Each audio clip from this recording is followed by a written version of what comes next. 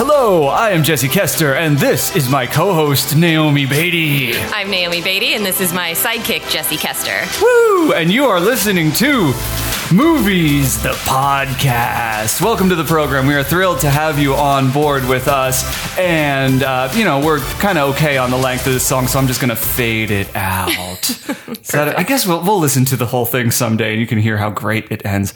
How are you doing? I'm doing well. How are you? I'm good. I had a question on my mind that we might be able to start out with just to see how it goes. Sure. Did you have any emotions this week? And if so, which ones? Related to watching the movie specifically, or just in general? Human emotions. I had a whole range of emotions this week. Which was kind of your top three, which was number one? Let's go with number one today. Number one emotion in the past week. Yes. I will go with contentment. Is that an emotion? Yeah, of course it's a feeling of contentment. Sure. What caused it? I just had some lovely experiences with someone I enjoy spending time with, so. That's more than enough. I get it. Yeah. And I'm sure our listeners at home get it too. What did I feel? I felt it strongly last night. I renewed a friendship. A friend of mine I hadn't seen for about 6 months, and we met up for coffee, and I was sitting chatting with her and her husband, and it was such a good feeling to just be sitting and talking to somebody that I hadn't seen in a long time. Yeah, that is really nice. And that was emotions on That was Movies Emotions Corner. We feel them too. All right, we want to get into it? Yes, let's talk. Let's talk Brick. Today, I wanted to try this one too. We're going to, a little pre-cap, if you would. Oh, yes. So, we're going to be talking, I'm sure we're going to be talking about dialogue. I want to talk about shoes. Yes. We might talk on anime a little bit. Anything you want to jump in on? Any little tease of what, confession booths. That's on my mind too. Interesting. Confession booths. Well, I'm excited to talk about all of those things. I have a couple of points that I think are nice to look at, things that you can learn from watching this movie. In a repeat from last week, efficiency, I think, is a key thing. Okay. Oh, you disagree. Okay. I've got a couple bads. I love the film. We're talking about Brick. For those of you who haven't seen the iTunes listing, we're talking about Brick today. Before we get into the official talk, would you be kind enough to summarize the film? Give us the elevator pitch or the high concept pitch. Whatever you like. Gosh, I haven't prepared a high concept pitch for you. So this is Rian Johnson's Brick, written and directed by Rian Johnson. I believe it was his directorial debut. Mm-hmm. And it's set in high school. It's sort of a noirish high school mystery movie about a sort of a loner kid who investigates the death of an ex-girlfriend. Nailed it. That leads us into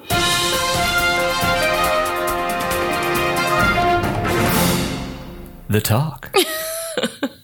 So we're talking about Brick today. I've got my goods. I've got my bads listed out. I've got what I loved. Yeah. There's one thing that I loved. One thing I will say before we dive too deep into it is, if you haven't seen Brick, turn this podcast off right now, because it is a mystery film. It's a noir. The thing unfolds very, very carefully, and there's no way to talk about what they do right without talking about what happens in the film. Spoilers. And 99% of movies you can't spoil, in my opinion. Like, the way it's not what they say, it's how they say it. Mm-hmm. But this is one where the plot is woven so carefully that and the reveals are so careful throughout the whole thing that you'd be doing yourself a disservice listening to this first and watching it second. So we'll just sit here quietly for about an hour and 50 minutes, and then when you're done, we'll pick up the podcast. Perfect. And welcome back.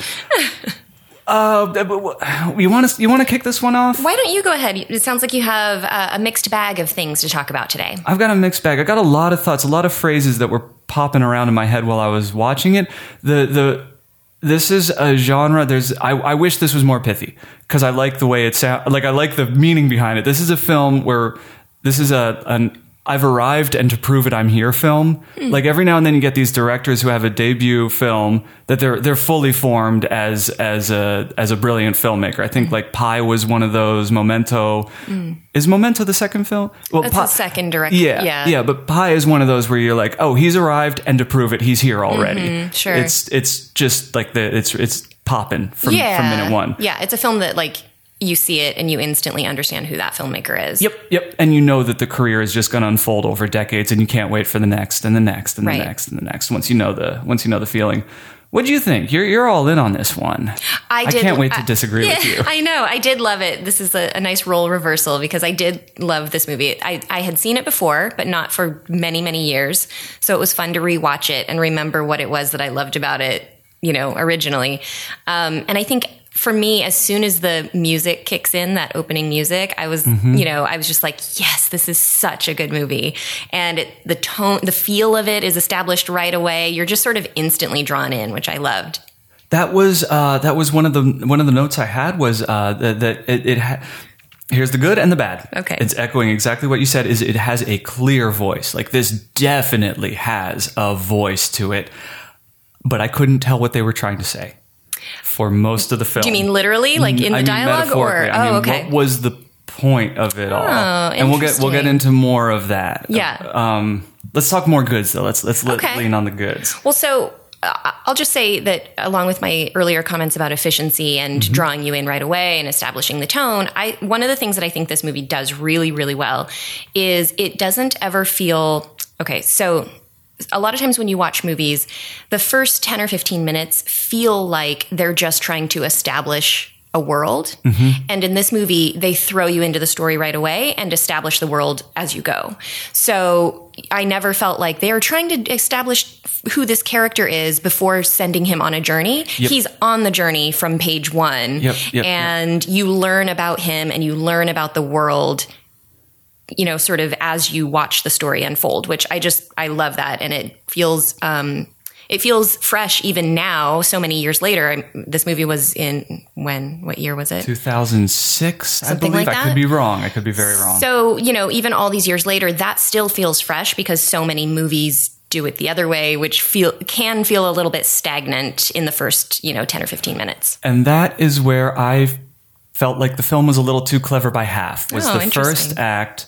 And that's kind of maybe just me, is I like my noirs not visually black and white, but the story to be black and white. Like you watch Sunset Boulevard, you watch Double Indemnity, you watch Bound or Memento, like even neo-noirs.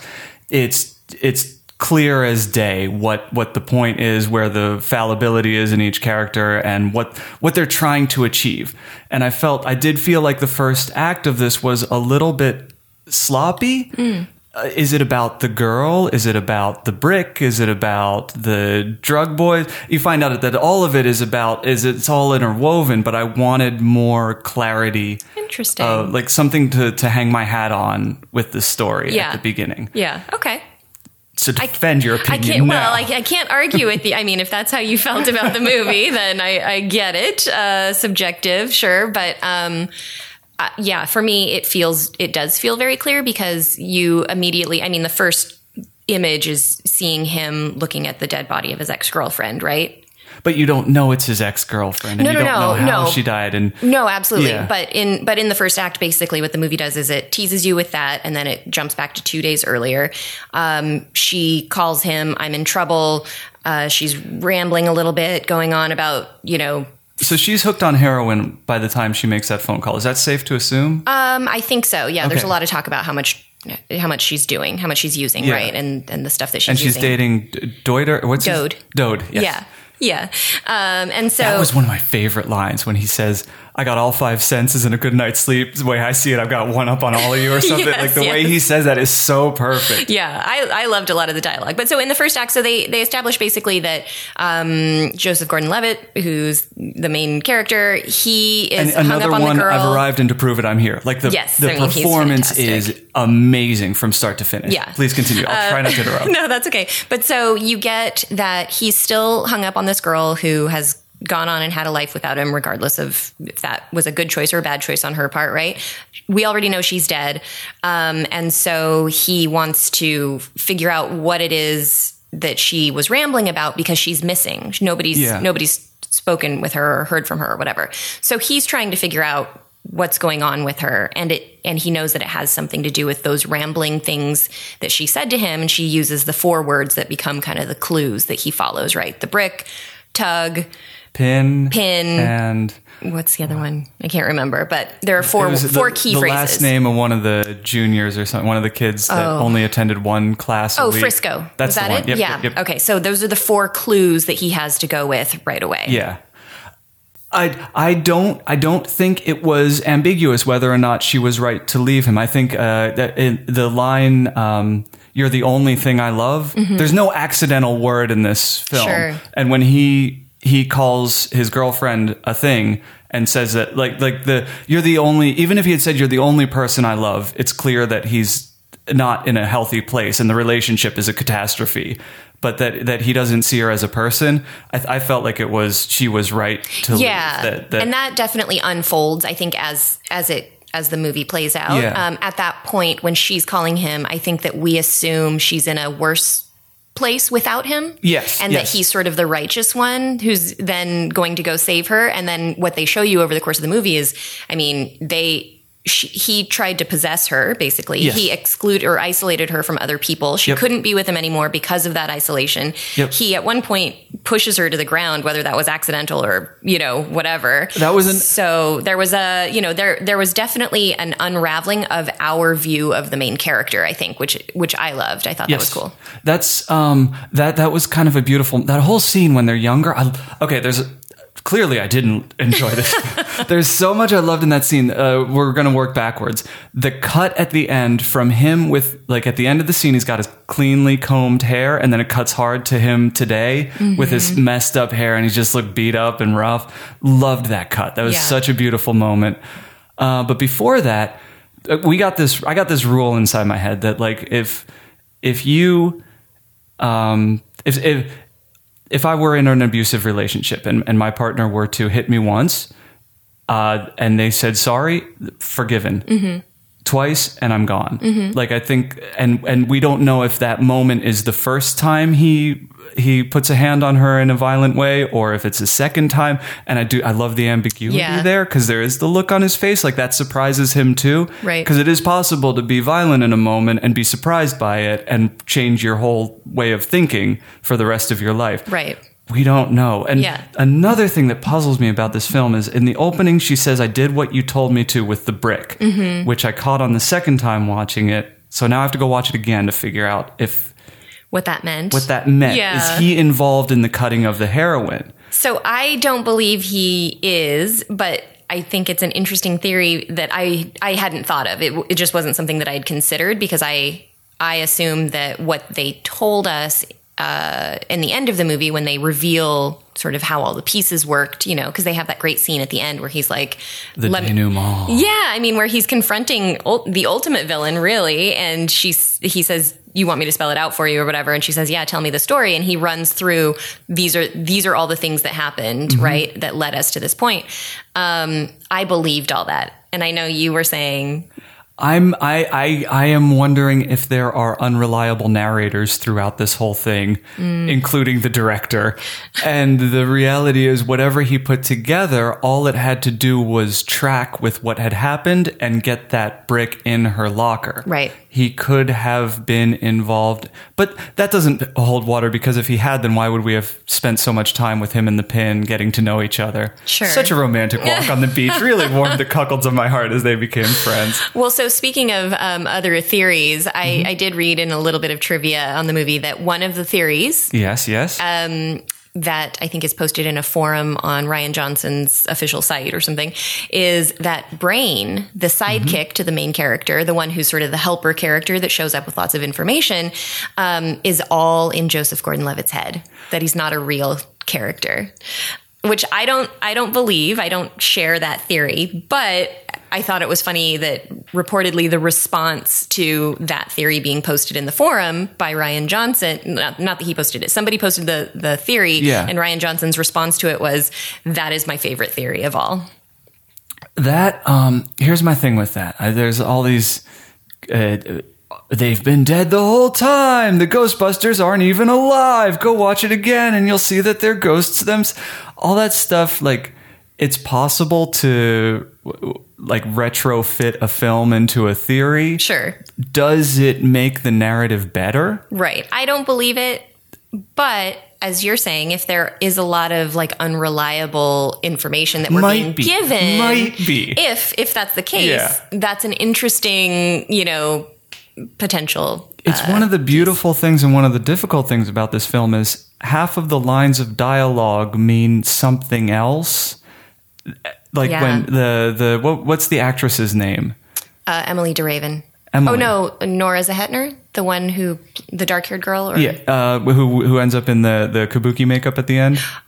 Oh, the kabuki makeup. We're going to call her Kabuki Sue for the time being. I know her name and I can't think of it right now. She's like when he's leaving the first time, she says, "I could really use you." Mm-hmm. Like it's beautiful noir dialogue that has so many ways to read it. And throughout the film, you get all these little double meanings. And well, the dialogue is great. We should talk about that for a second. Let's talk about the dialogue, because it's great. Both because of the references that it makes to noir film, right? Which is sort of... They did their homework. Yeah, totally. Have you read... Dashiell Hammett or... Oh, which one is it? The Apartment. No. Okay, you've seen The Apartment? Mm-hmm. The corporate fellas, they're always doing like... And that's how's this going to play out profit-wise over the years? And they use noun-wise throughout the film. And then the last line of the script is, and that's about it. Story-wise. So there was a line in there, they tucked it in. Like they did their homework. Yeah. And lots of dog whistle jokes for noir fans throughout. Right. Well, so apparently Rian Johnson is a big noir fan. You do. Yeah. Shocker. But one of the lines that I loved the most was when Nora Zehetner, who's sort of the femme fatale character, right? Mm-hmm. She is kind of giving him a little bit of a sob story to try to get him to trust her. And he's looking her totally straight faced and just says, "You really are dangerous." And he walks away. Yep. I'm paraphrasing. It's something like that. But I was going to say, so the dialogue is great for a lot of different reasons. One, because of the references that it makes to noir, which this movie is, embodying that spirit, even though it's much updating a love letter right. as it is a film. And right. It's the same thing with the Revenge of the Nerds. Like you can watch it as a documentary or you can watch it as a narrative. Sure. But the other thing I love about the dialogue in this movie is that it's part of the world. They use really specific dialogue to create the feeling of this insulated world that, there are so few adults in this movie. It's by and large teenagers with, I think, 2 adults in the entire thing. And even when it's teenagers, like when he's walking through the school, there will be 3 kids half a mile away sitting and talking, and they don't feel like people. They feel like props set in the background. It has a very, very empty feel. Yeah. And I think with that dialogue, that the specificity of that dialogue, what it does is it creates this world that he has to enter. Because if you think about it, the clues that he has, his entree to the world are figuring out those clues, which are 4 words, right? So the dialogue itself creates the new world that he has to enter in order to sort of take this journey and accomplish his goal. That's an interesting take. Now I have to watch it a 4th time, I suppose. Just focus on that, on how he moves through language throughout it. Because it's all from minute 1, the language is popping, and it does change, and it does inform the whole feel, obviously. Yes, it does. It's great. The dialogue is top notch. Here's something I was thinking while I was watching it. This is as basic as the sentence I just said, but when you take it, like if you put it into your bone marrow, it might be useful.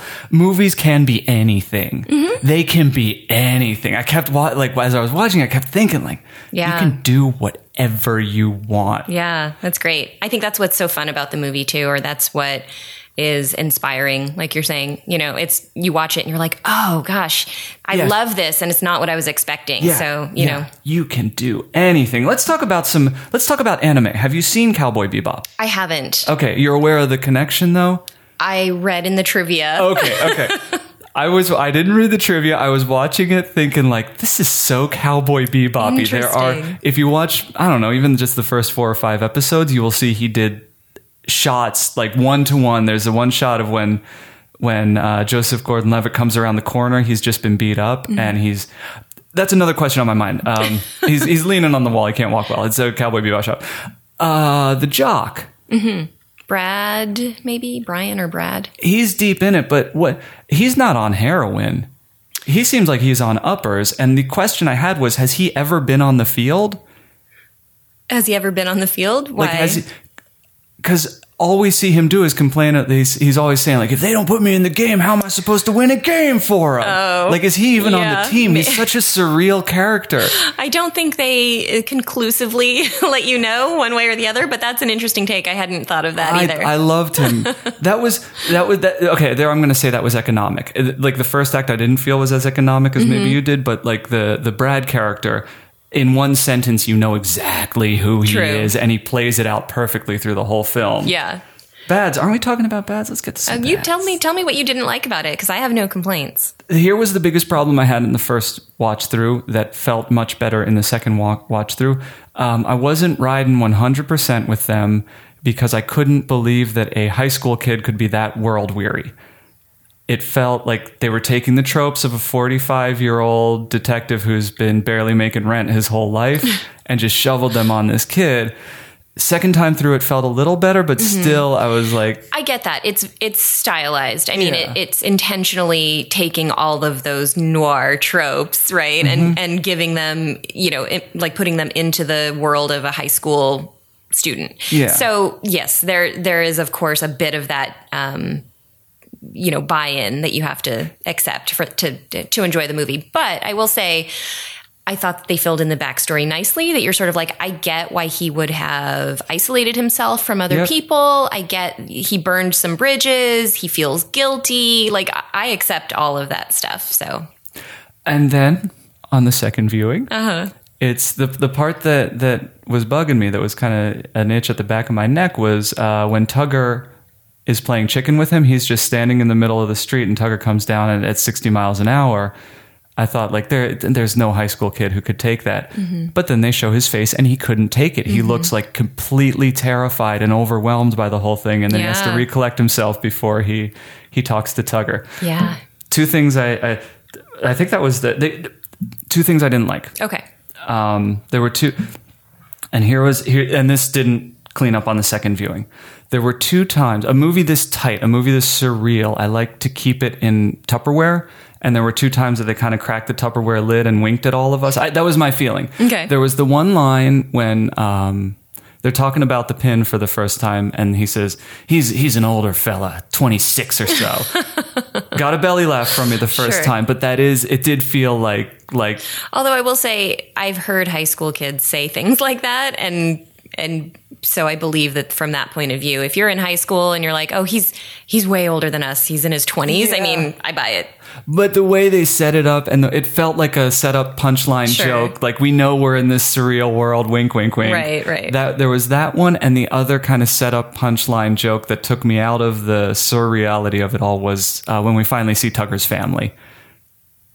We see Tugger's family, or the Pin's family? Oh, no. Wait, who? It's like one shot. Our main guy comes up the stairs, or he goes through a door and sees Tugger's family, and they all have the white shirts on. Oh, see, I didn't think that was his family. Did they say that? No, I thought they were like his aunts and uncles and parents and brothers and sisters. Like, he came from a huge family of muscle-bound knuckleheads. I did not interpret it that way. Okay, how'd you take it? I assumed, because, so the Pin is the drug kingpin, right, for the area.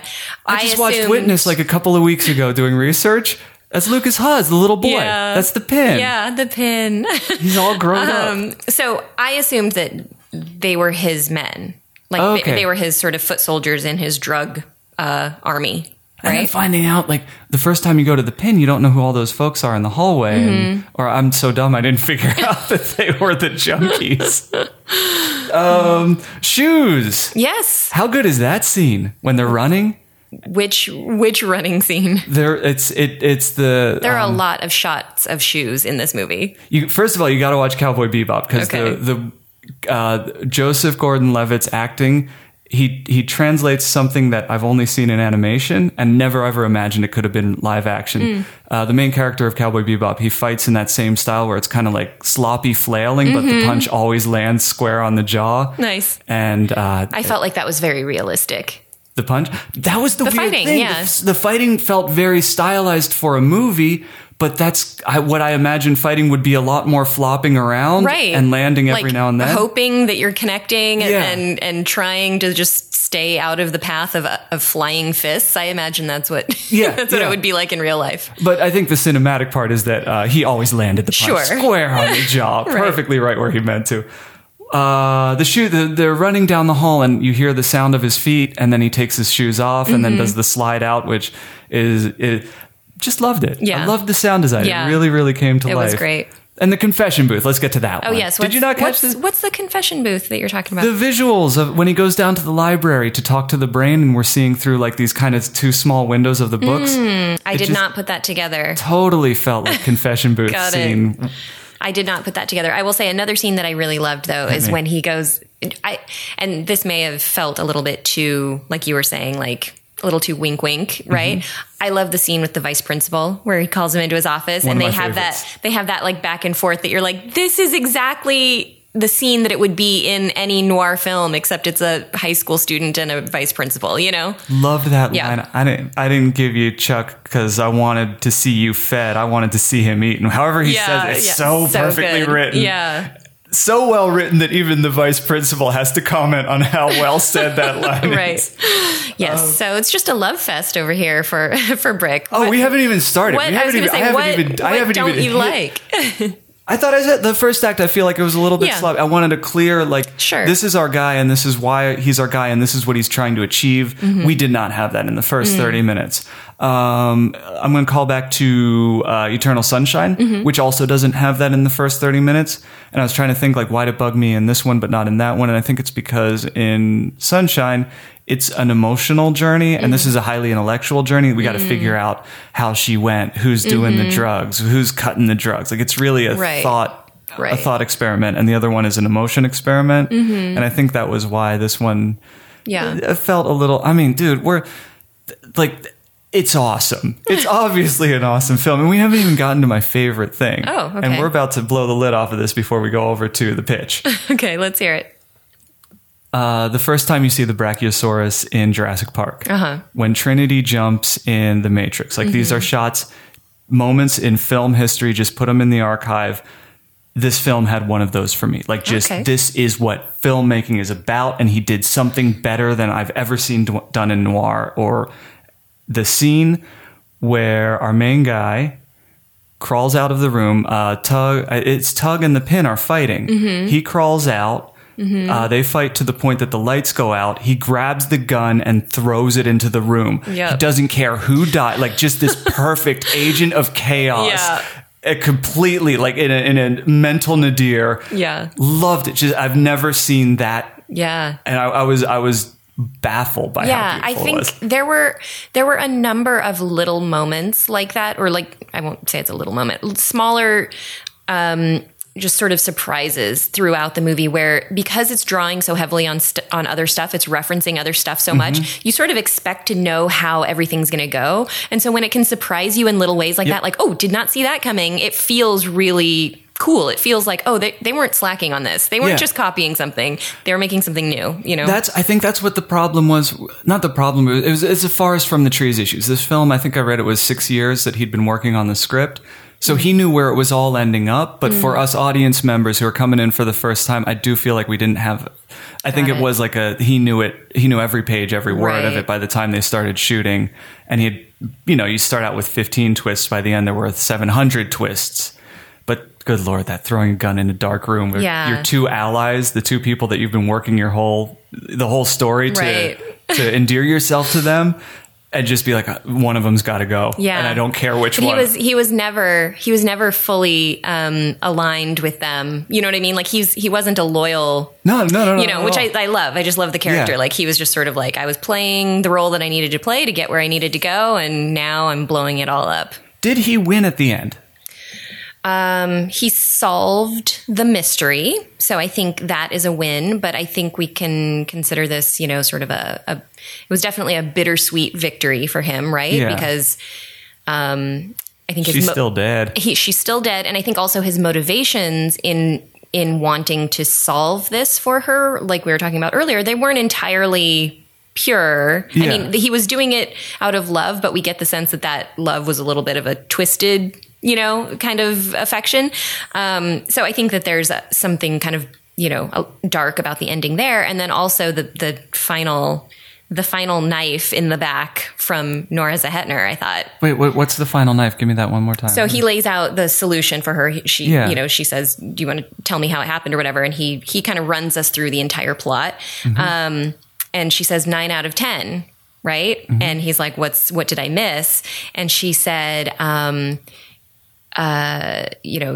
the Emily DeRaven, what was her name in the movie? Emily, I think. We find out along the way that she was pregnant, right? And so at the end, Nora Zehetner says, she says that she told me she wished that she could keep the baby, but she didn't love the father. And then Nora Zehetner sort of unpacks for him that he was the father.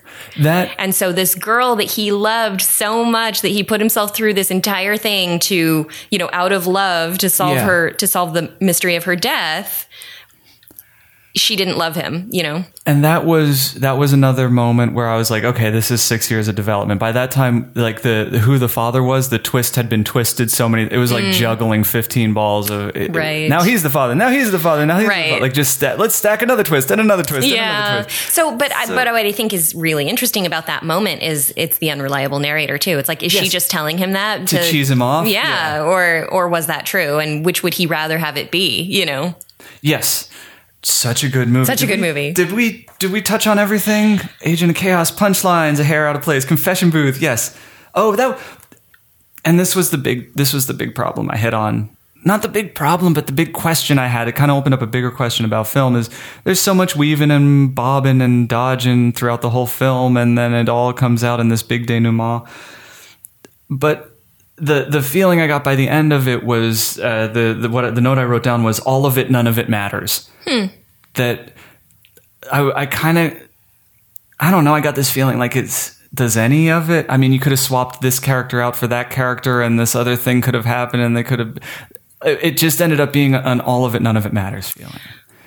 Interesting. I disagree, but That's interesting. Your prerogative. Yeah. For me, I like the movies that sort of take us someplace a little bit bittersweet or dark in the ending, where it's like the solution to the goal, right, is there. He got what he wanted, but it happened in a way that he didn't see coming and that doesn't necessarily make him happy. I find those endings fulfilling.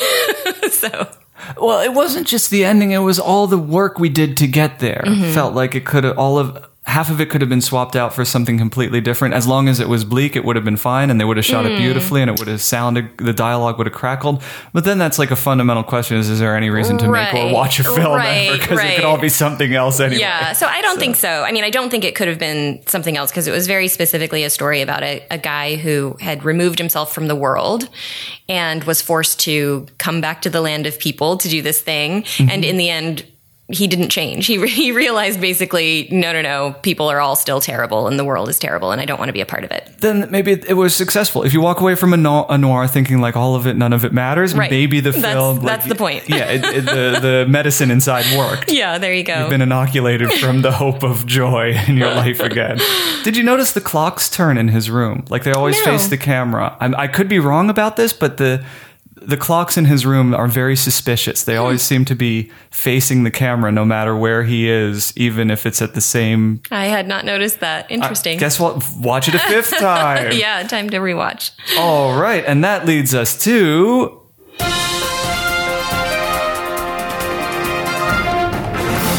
the pitch. Okay, I would love to keep talking about... Brick. There's so much to say, and we'll probably talk about it again off mic in the future after we've watched it a couple more times. But let's get into Mechanicsburg. Oh, Mechanicsburg. Well, do you want to explain how this pitch came about, or no? Yes, I watched Brick, and then I thought I have to come up with a pitch by next Thursday. Excellent. Okay. So some of the common threads are it's meant to be a noir. It's meant to be a heightened delivery of a bleak story, and it's high school kids. Not just. I mean, of course, there's a lot of other characters in the periphery. Probably more representation, less ageism than Rian Johnson had. Okay. Ryan or Rian? I think it's Ryan. I'm gonna go with Ryan today. So Mechanicsburg, is that a common? Is that in Pennsylvania? Yeah. Okay. You got it. I've heard of it. A suburb of Harrisburg. So it's across the river and you can see the skyline of Harrisburg from there. Cool. We're taking it a little further out from suburbs and more like a small country town, but I just like the name Mechanicsburg. Yeah. It's kind of got a... It has a nice feel to it that feels tonally right. Yeah. I can imagine a noir that takes place in a place called Mechanicsburg. Yeah. Possible alternate title is Blackwater, but that might already be taken, and it's not as punchy. And that feels like that military contractor. Oh, okay, forget it. There's no alternate title. Sorry, this is a hiccup. We'll cut that out later. I think I have a... Yes. Here's your log line. A high school student thinks he's found a way out of his crumbling hometown when he finds stacks of hundreds in the seat of an old junker that he's working on. Too bad for him. Nobody escapes Mechanicsburg. I like it. Yeah. So he finds... This is... Well, I've got a lot of notes. I'm going to give it to you basic, and then you can ask questions, and I'll try to either answer them or make up an answer on the spot. Perfect. So he's a bit of an outsider. He works on junkers. I don't reckon that he's ever driven the car. I don't think he's built anything street legal, but he'll kind of chop up this car and that car and put it together and make this funky car. Anyway, he buys an old beater for $100 and pushes it home one day and starts gutting it for parts, and he cuts through the upholstery on the chair and he finds just bills, hundreds of $100 bills, old bills too, like from the 50s, like not somebody's money that they just tucked away. Like this is forgotten money.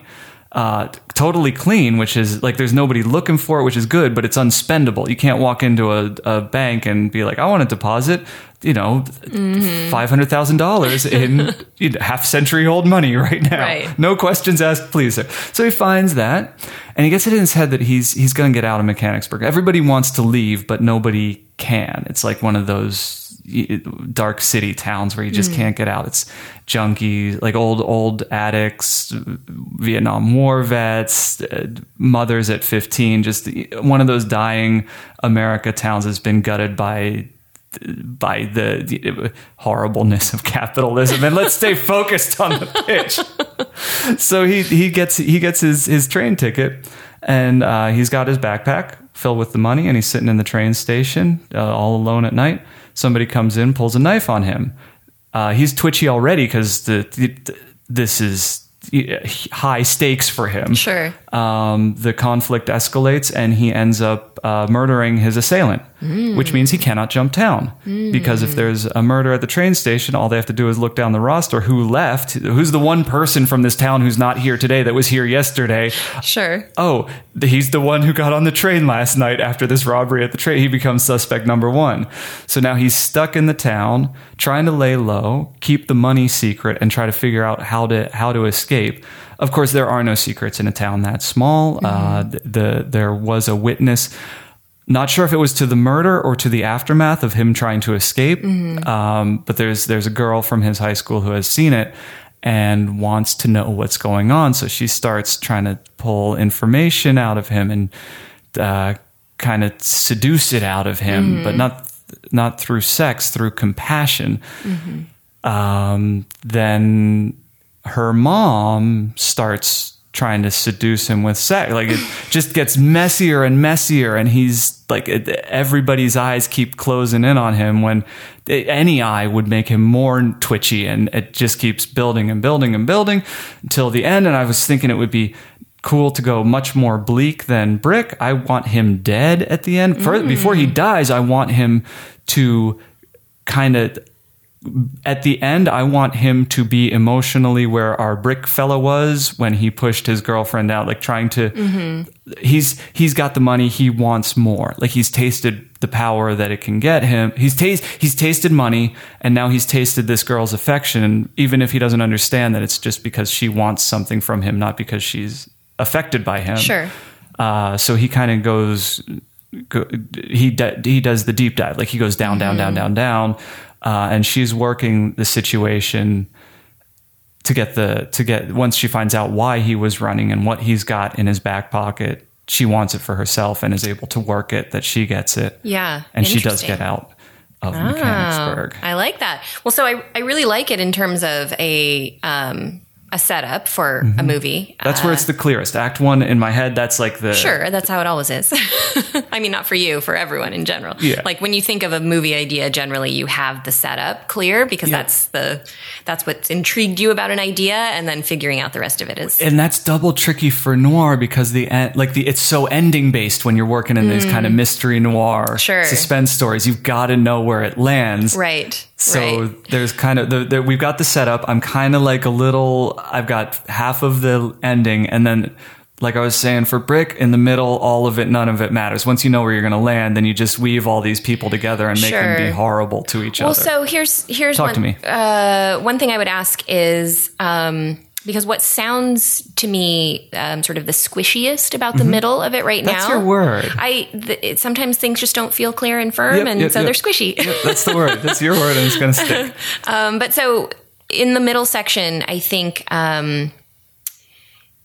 just the way you've described it, and you might have some other ideas already happening, but it kind of sounds like the girl is actually the one who's sort of moving the story forward because she's pursuing something, whereas he's just trying to lay low, right?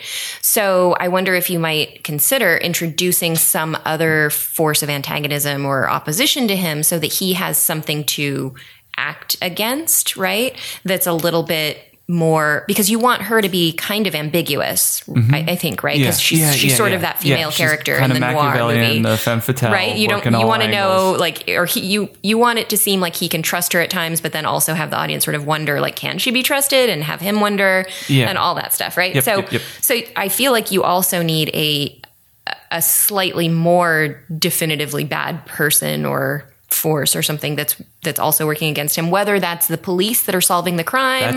They were involved, and not only are they, the thing about the police is they're not solving the crime, they're completely corrupt and want to know more about him. Like, the crime doesn't, so they just they reckon he's a Harrisburg junkie who came down trying to get money for a fix or something like that. So they're more interested in everything else about, like, he's just a dead body. Nothing's going to happen with him now. He's gone. Right. But the cops are very, very interested in our main guy. Clay is what I'm calling him. Okay, so. I like that. So I do think you might need some sort of clear clue or tip off, telltale, something to the police to get them interested in him right away, beyond just, because if you're saying the police are corrupt and they don't care about the death of this junkie, but they care very much about this guy who murdered the junkie and then got away. Yes. I think there needs to be something clear about their interest in him, like either, it could be anything. The bad version, I'll pitch you the bad version, is that they see him on the surveillance video, look in his bag and see all the money, and they're like, well, that's the guy that we want to find, right? So something to set them on his... Sorry. There it is. That's my favorite moment. You can cut that, right? I will not. I can, but I will not. So something to set them on pursuing him, so that it feels like there is a clear sort of narrative thrust, right? So that it's not, because I think your impression of Brick is that it's just a bunch of people doing things to each other, and it unfolds in a way that maybe doesn't have that. But I don't think that's true. I think that he is very clearly following a trail of clues, and there are other people who are doing things that interfere with him solving that crime. But my point wasn't that it's all arbitrary. My point is that it was all arbitrary. Do you get the difference? It's just that it could have been any challenges along the way. And it could have been a theater girl who wears a different mask every time he shows up, or it could have been a different archetype represented in a different, like, it all felt very kind of hot swappable. I disagree, but awesomely done, impeccably done, yes. Beautifully done, clever in its execution, right? But okay, here's the reality of this argument I'm making, is that, like, it's stupid, so we can move on from it. It's completely illegitimate. It's like, well, Jurassic Park, it could have been a T-Rex, or it could have been a different dinosaur that ate the car. Not really a robust argument that I'm putting here on the table. So let's just breeze through my... Yeah, but so that's sort of the thing that I would be cautious of, is to not have sort of clear enough objectives for each of your parties, even if they're not, sorry, I can't speak. Even if they're intentionally unambiguous to each other. Intentionally unambiguous. So they're focused. Intentionally ambiguous. Okay.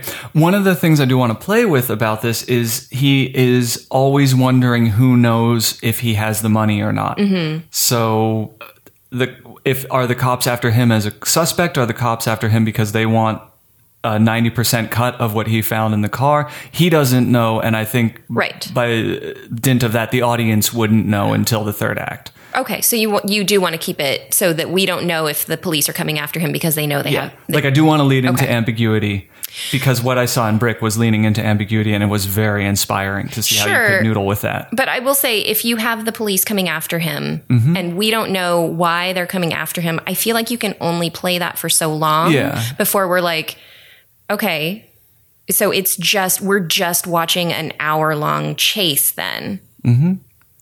There are heaps of other characters.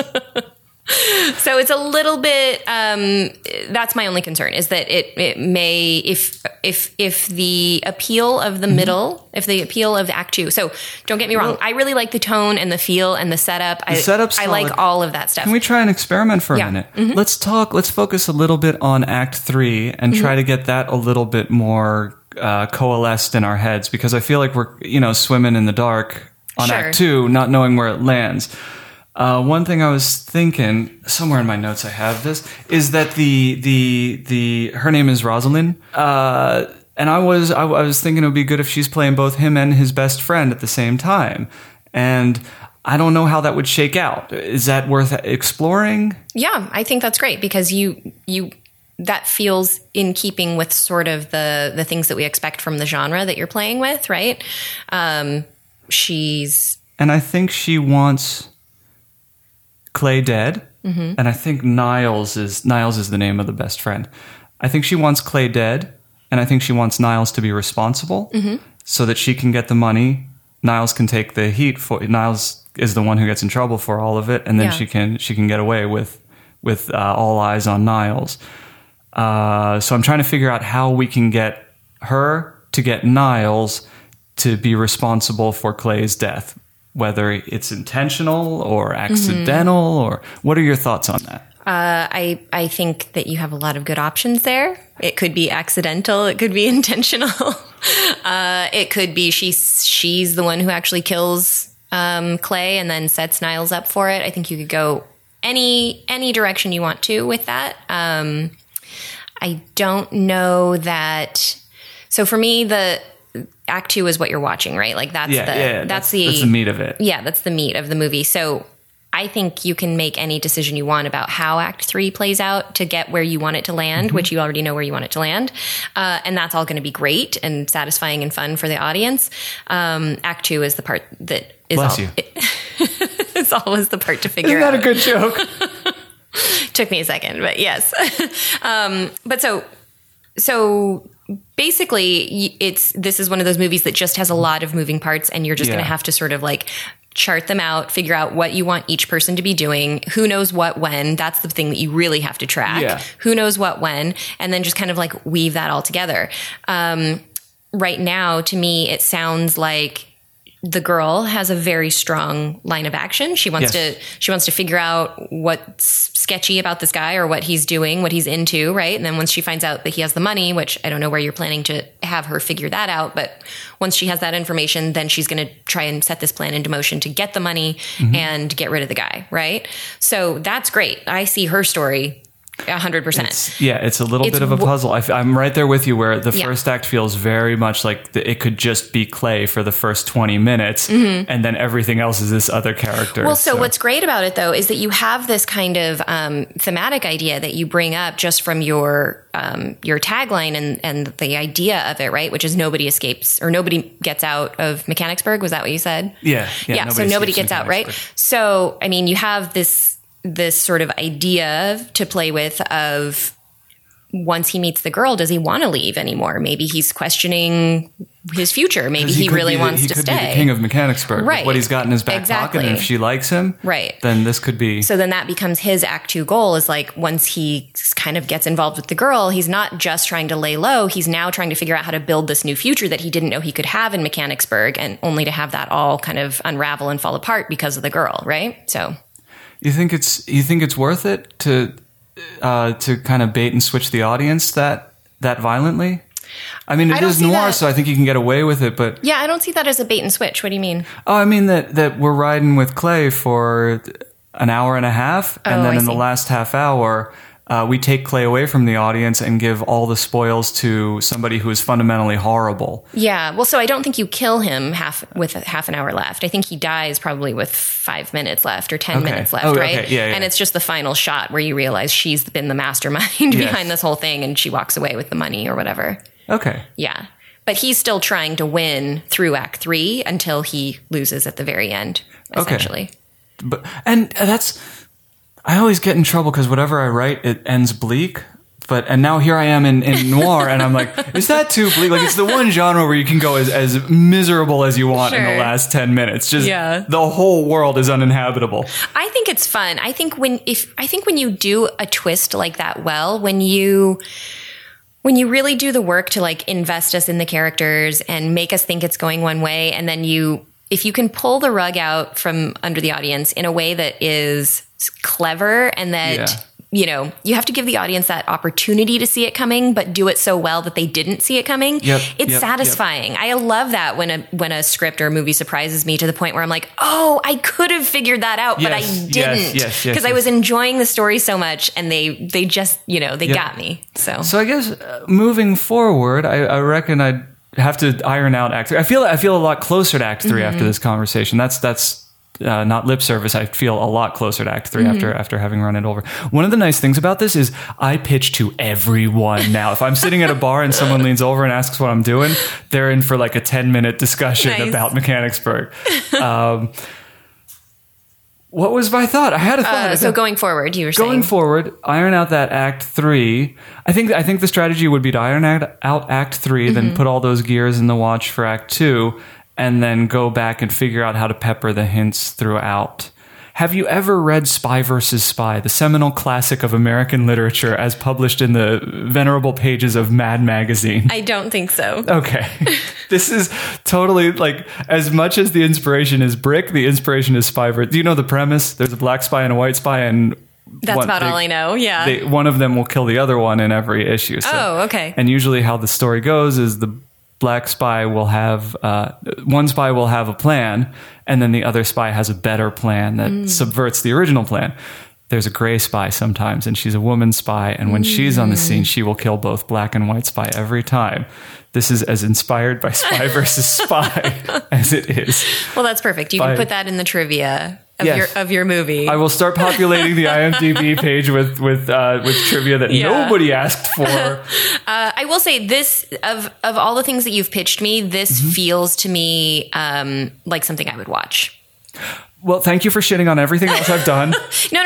Like the other things tend to be like wackier type comedies. Yeah. And this to me is just something, like I would go out and see this movie because it would probably remind me of Brick, and it would feel like I was going to get something meaty, and so. To be honest, of everything I've pitched, this is the one I'm feeling like this is the most realistic of all of them. Like Boogie Down Beach House is fun, but it's not really like, it's wacky. Yeah. And I was happy. I was having a lot of fun trying to write something that wasn't just like goofball. What was the first one I pitched? Gosh, I'm trying to remember now. Actually, I do remember liking it. It was the summer camp one. Oh, yeah, with the Rotters. Yep. Yeah, that one. And that one was kind of very half-formed when I pitched it. Yeah, but there's an idea there, too. But of all of them, this is the one that I feel is like the most viable option of everything we've discussed so far. Well, you know what's interesting, I think, about this one is even though you probably have less of the plot figured out of this one. It's really what you have right now is the setup and the third act, how you want it to land, right? Which is great. And I think you'll come up with the plot very quickly because it's all about motivating those characters to try to do something and then just watching them kind of butt heads, right? To fun. Interact. Like you get to play in Hades when you're doing noir. Like you just get horrible people doing horrible things to each other. But pretending to not be horrible. Yeah. And trying to smooth talk. It's so much fun to play in that arena. Yeah, but I think that's really what's appealing about your pitch is so even though you do have maybe less of the actual plot figured out, I'm intrigued by the characters and watching, like I want to watch them do horrible things to each other. Yeah. No, it's a lot of fun. Yeah. This brick reminded me how much fun it is to watch miserable people ruin each other's lives. Thank you for taking the time. Are you ready for the final segment of this program? Sure. All right, then it is time for...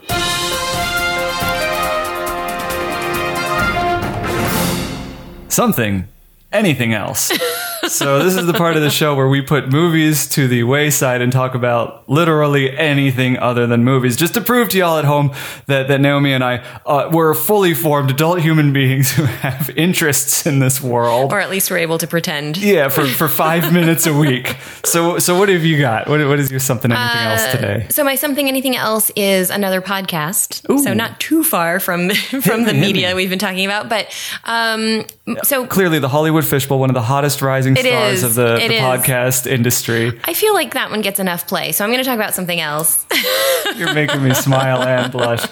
Tell us, what have we got? What have you found? A longtime friend of mine just started a new podcast, and it's about marketing. So it's not everyone's, interest, area of interest, but what I think is really... Can we get the title? Sure. It's called Social Currency. Okay, so not movie marketing, just marketing in general, understanding. Yeah. I believe I've been listening to this show once a week, and I've enjoyed it quite a bit because it's a very important area, and it's an area of ignorance. So I'm going to let you talk about it, and then I'll agree with you as you go. Yes. So it's about all things digital, I think is what they say. My friend works in digital marketing for a big company. But so yes, the content is great, and I actually find it really interesting to listen to. I listen to it every week as well. What I think is really cool about it, though, is this realization that I had, which is that although we've been friends for a really long time, I've never worked with her. We're old school friends, right? So even though I know her well and I know she's incredibly smart and accomplished, I never get to see her in her zone of genius, Mm-hmm. And so for me, it's really cool to listen to this friend of mine who's a really good friend and just sort of like hear her be awesome at what she does, And so I just think that's really cool. I think one of the beautiful things about podcasting is that we can build relationships and build empathy with people that we have never met. We get to know them very well and very intimately. So you're talking about how you've known her for quite some time, and only now you're getting to know her genius. I only know her through her brilliance and her wisdom on the topic of marketing. So what I'd like for you to do right now on mic is give us the dirt. I need to know what you know about her. Well, we were on the high school dance team together, so lots of embarrassing things there. We used to go around the state and compete with other high school dance teams. And there's a lot of hairspray and blush. Okay. That's embarrassing. Man, enough. You get messy when you're on mic.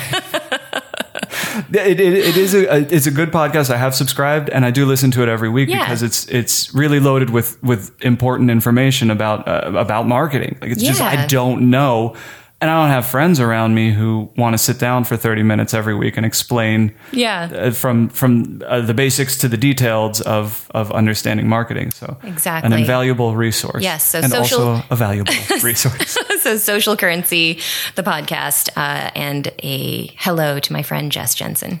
Hi, Jess Jensen. Thank you for doing what you do. We both appreciate it. My turn? Yes, go for it. All right. Mine is way less useful for anyone. So I don't know if you know this, but I'm a pretty big fan of novelty rap singles over the years. I didn't know that. Okay. I had a little bit of a clue from the first time we spoke when you were quoting Paperboy. We're going Paperboy? Yeah. Which you were rapping Paperboy at me. Which one is Paperboy? Isn't that the one with my name in the rap? Or was it a different song? Oh, no. What song was Skilo. it? I wish I was a little bit taller. I wish I was a baller. I wish I had a girl with a phone. Yes. Yep, you got it. That's okay. So we're going down a garden path. We're going to walk about 50 miles to get somewhere that nobody would want to go anyway. Okay.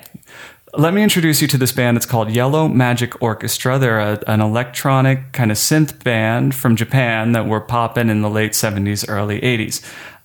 This is a song they did. It's called Behind the Mask, which you might recognize as an Eric Clapton covered this one. But anyway, we'll get into that in a minute. First, let's set up Yellow Magic Orchestra, Behind the Mask. Here it comes. Let's go. So they're kind of like Daft Punk. When Daft Punk was a zygote, they were kind of doing this jammy. I like it. Oh, we're not done. We're not even close to done. This is like phase 1 of 15 phases that we're going down. All right, so you kind of get the vibe of Behind the Mask. Yeah. All right, part 2. Now, were you a Simpsons fan growing up? I was. Did you own the album Simpsons Sing the Blues? I did not know. No, I did not know there was an album. So the Simpsons, when they were kind of at the peak of their early fame, they made this blues-ish album where most of the tracks were covers of kind of famous blues songs, like God Bless the Child Who Has His Own or Her Own, depending on the gender. But there were 2 kind of standout tracks. There was not Nothing But Trouble. What was it? Deep, Deep Trouble. Okay. Which Bart Simpson raps about pranks, mischief, and the trouble that he got in by doing them. The other one was Do the Bartman, which was a song about a dance that's real easy to do. He learned it with the rhythm, and so can you. The former was written by DJ Jazzy Jeff and Will Smith, and then performed by Nancy Cartwright. The latter was written by Michael Jackson and performed by Nancy Cartwright. That's crazy. We're not even halfway there yet. And it's not worth it. So now I'm going to play you a sample of Do the Bartman, written by Michael Jackson and performed by Nancy Cartwright. And I want you to pay attention to. I'll clue you in when it happens. So we're getting into the end of verse 1 and the beginning of the chorus. Okay. Next phase, the next step in the big Bart craze. I got a dance real easy to do. I learned it with no rhythm, and so can you. Ooh, so move your body if you got the notion. Front to back in a rock-like motion. Now that you got it, if you think you can. Here we go. Do it to the music, that's the Bartman.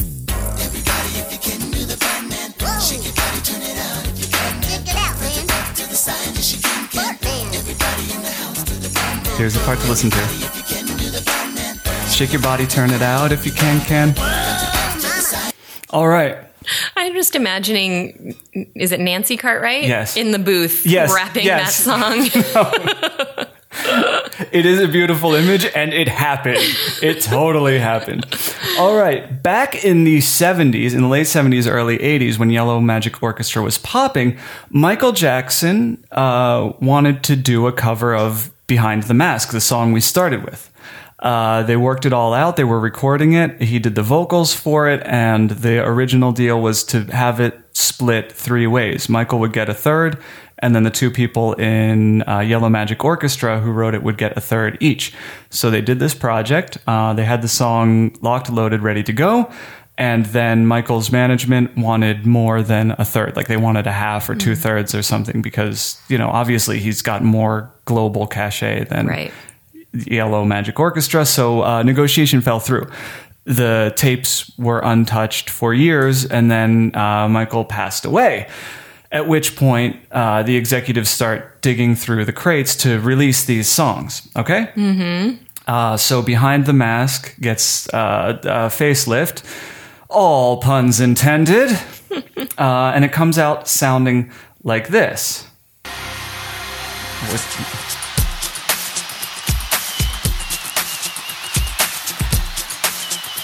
Let's go more towards the middle.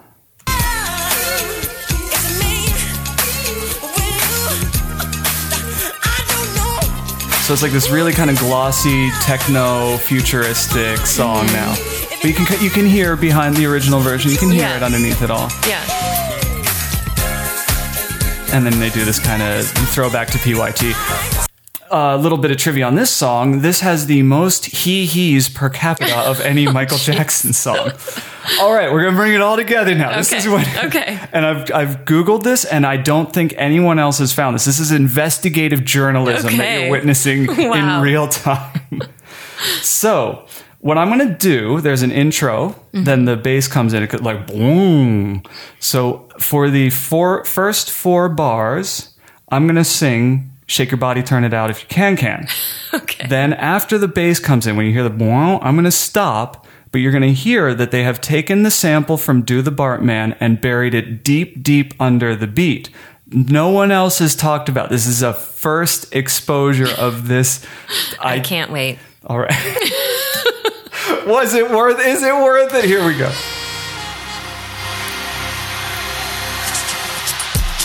And then shake your body, turn. Shake your body, turn. Shake your body, turn. Here it comes.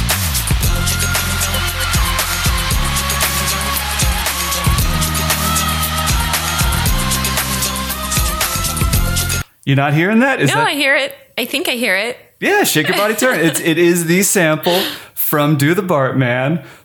There it is. That's what I've been doing this week. Wow. And you had time to come up with a movie pitch on top of all that.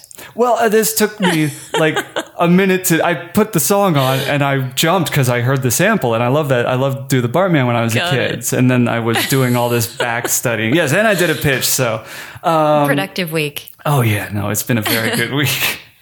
And the song's good. If you want to listen to Behind the Mask, give it a shake. Either the old version or the new version. I think you can skip the Eric Clapton version, but that can be said of any Eric. Burn, man, smoked him. All right, let's wind it down. All right. Sunshine Picture, HollywoodFishbowl.com is where you can find what I'm working on. Yep. Naomi, what have you got?